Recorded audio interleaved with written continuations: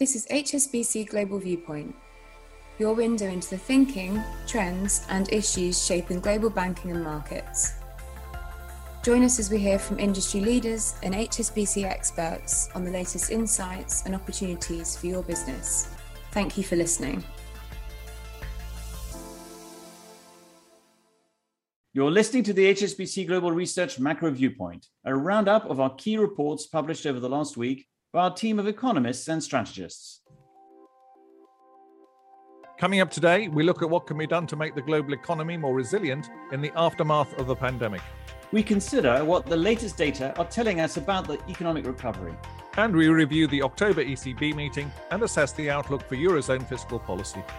This podcast was recorded on Thursday, the 28th of October 2021.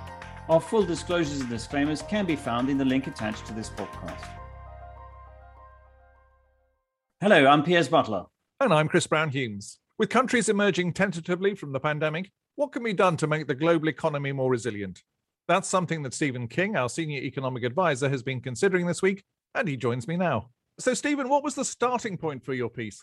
There's been lots of talk about a sort of comparison between the global financial crisis and the lessons regarding resilience associated with that crisis and what's becoming a kind of huge supply side problem associated with the pandemic, and whether you can incorporate lessons from that earlier period into the resilience of the current period.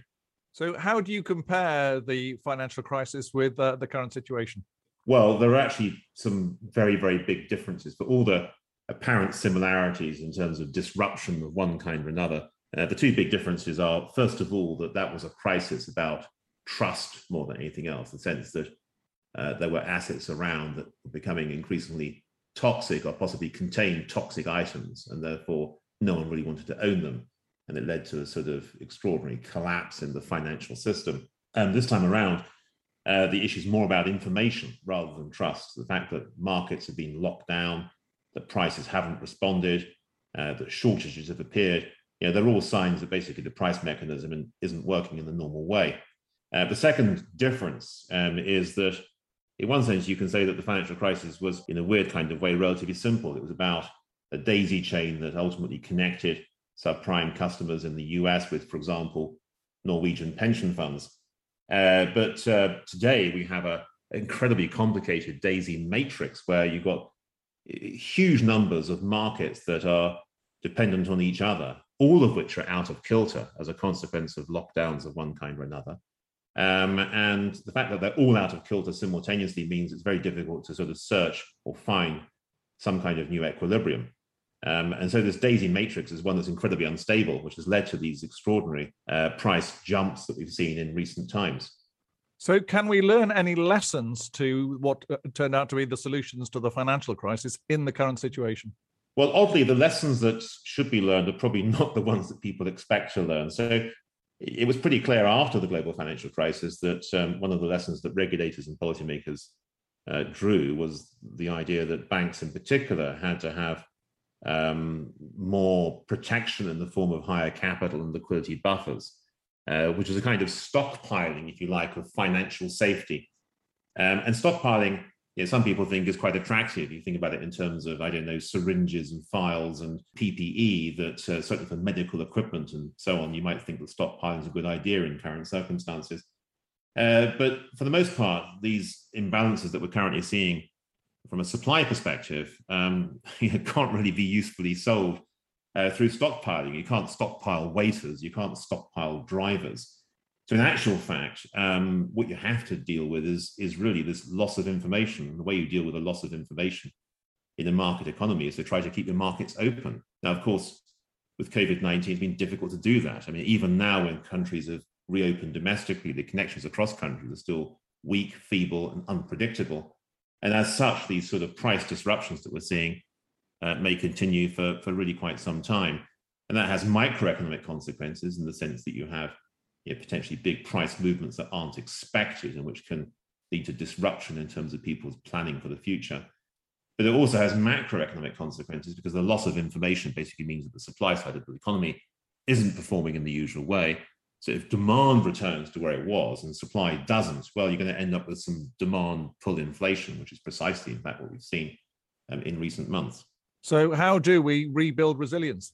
Not by copying the lessons from the global financial crisis, frankly. The answer ultimately is to recognize the fundamental importance of markets, the information they provide, the price signals they provide, effectively the lessons from Adam Smith all those hundreds of years ago, and to realize that unless markets are able to open to function smoothly, then we're in for a bumpy ride.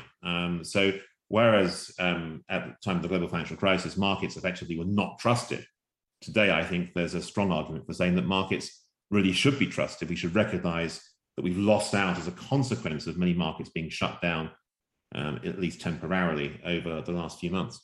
Stephen, thank you so much for explaining all that and for your time today. Thank you. Stephen was talking there about how to rebuild economic resilience. So let's get the latest on how the world economy is recovering from the pandemic. James Pomeroy, global economist, has been looking through the latest data. So James, can you start by bringing us up to date with how COVID-19 case numbers are looking globally? So the case numbers are still relatively elevated in many parts of the world, particularly in the likes of the UK and the US, where restrictions have been relatively loose for some time. But what we are seeing, at least in the US, is those numbers starting to come off a little bit, whereas in the UK they're staying relatively high. The good news is we're seeing much lower case numbers across much of Asia, particularly somewhere like Indonesia, which had a big spike in cases over the summer. Those have dropped off quite substantially. And across the rest of Europe, we're seeing case numbers that have come down quite a lot over the course of the summer and looking much lower as we head into the winter. But of course, the risks remain that those could pick up as people start to spend much more time inside. Looking more closely at the economics, how is activity faring? So a lot of the activity data have slowed over the course of the summer. Particularly this comes in the shape of the consumer data. Some of this is due to supply issues. Essentially, people can't get enough of the things they want to consume, and that's holding back a lot of spending, most notably with something like car sales in the US. Essentially, retail sales have been weaker because people haven't been able to buy cars because there's not enough of them out there. But what we are starting to see across some of the regions where case numbers have dropped off quite a lot is some of those activity numbers pick up a little bit, such as the mobility data in the likes of Asia and Latin America continuing to grind higher. Whereas in Europe and the US, where we had this sort of bounce back in terms of activity when economies reopened both in the spring and in the summer, that sort of momentum appears to be fading a little bit, and consumers showing a little bit more caution around the pandemic where case numbers have picked up. That too is weighing on some of the activity data too. What about the labour market? So the labour market remains really interesting.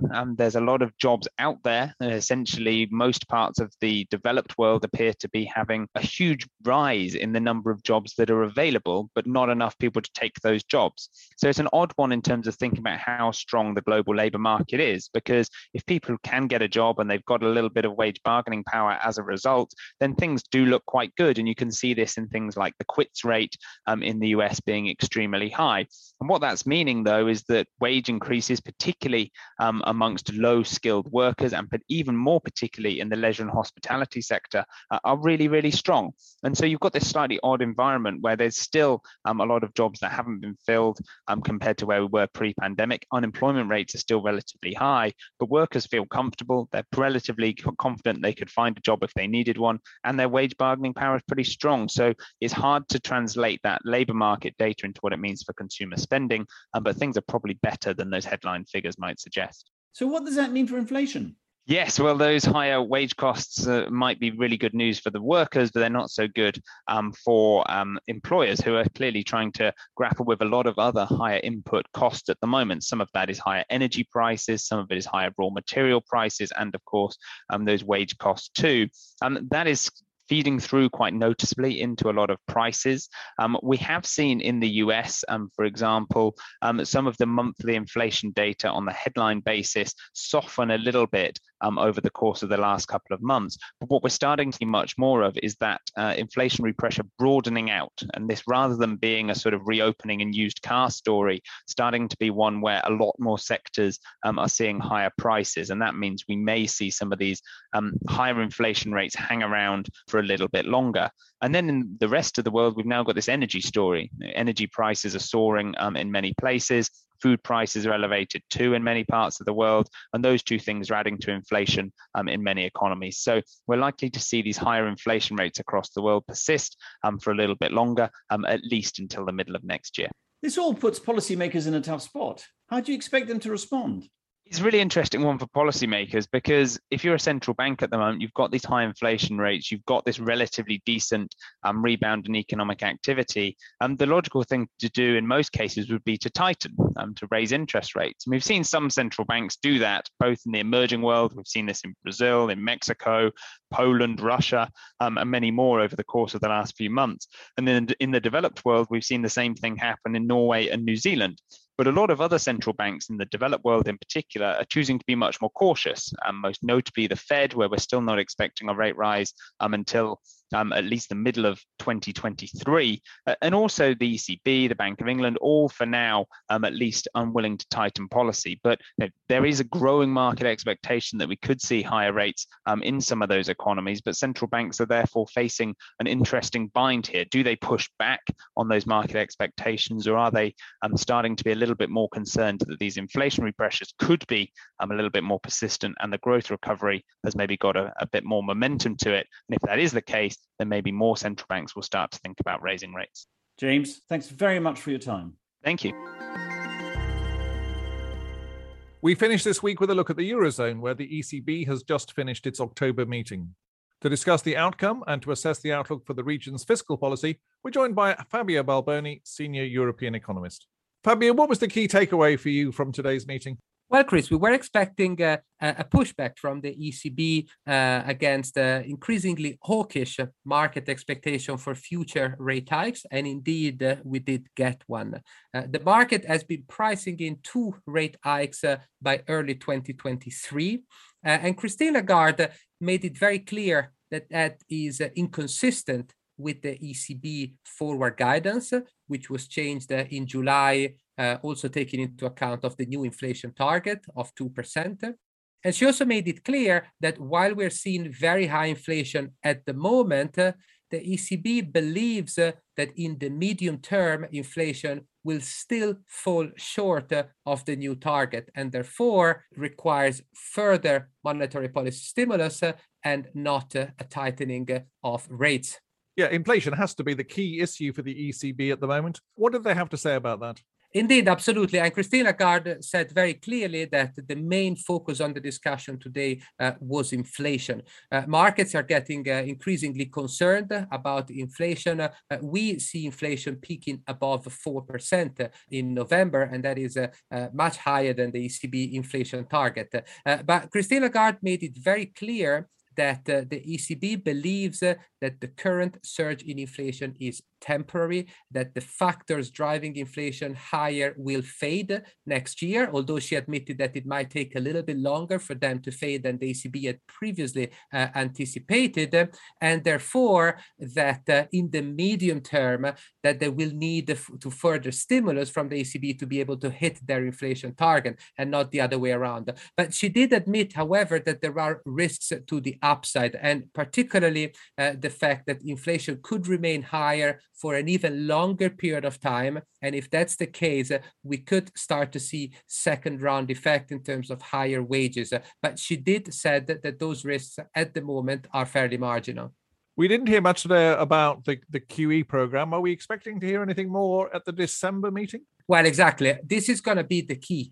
Today, there was no new forecast and there was no new policy announcement. In December, we will have a new forecast that in all likelihood will see the ECB not meeting its inflation target by the medium term, and that will give it ammunition to provide further monetary policy stimulus. And on the back of that, we think that they will also provide further stimulus from QE. Christine Lagarde did make it very clear today that as things stand at the moment, she believes that the Pandemic Emergency Purchase Program, PEP, will be shut down in March, but we believe that that will be replaced by more support under the normal QE program, the APP. And indeed, Christine Lagarde made it very clear that the ECB was not in mood for tapering purchases, but she was in the mood for recalibrating purchases looking into the future. And finally, Fabio, how is monetary policy dovetailing with fiscal policy, and mindful of the fact that we've just had the Eurozone governments tabling their budget proposals for next year? Absolutely, Chris. One of the reasons why we believe that the ECB will need to step up QE next year is because fiscal deficit remain very high in the Eurozone. And the ECB chief economist, for example, has said that net issuance is a key guiding factor when it comes for the ECB to set the pace of asset purchases in the future. And what we've seen going through the budget is that even though this year stronger than expected growth performance meant that the fiscal deficit were revised down, when we look at next year, the governments were very much in the mood for spending all the windfall gain rather than saving. And that means that the deficit next year haven't been revised almost at all for most countries. And particularly when we look at countries such as Italy, Spain, and France, the fiscal deficit will remain substantially higher than they were before the crisis. And therefore, they will likely require some support from the ECB to ensure that increased net issuance does not lead to pressures in terms of funding. Fabio, thanks so much for explaining all that to us today. Thank you very much. So that's it for this week's podcast. Thank you to Stephen King, James Pomeroy, and Fabio Balboni for joining us. From all of us here, thanks very much for listening. We'll be back again next week.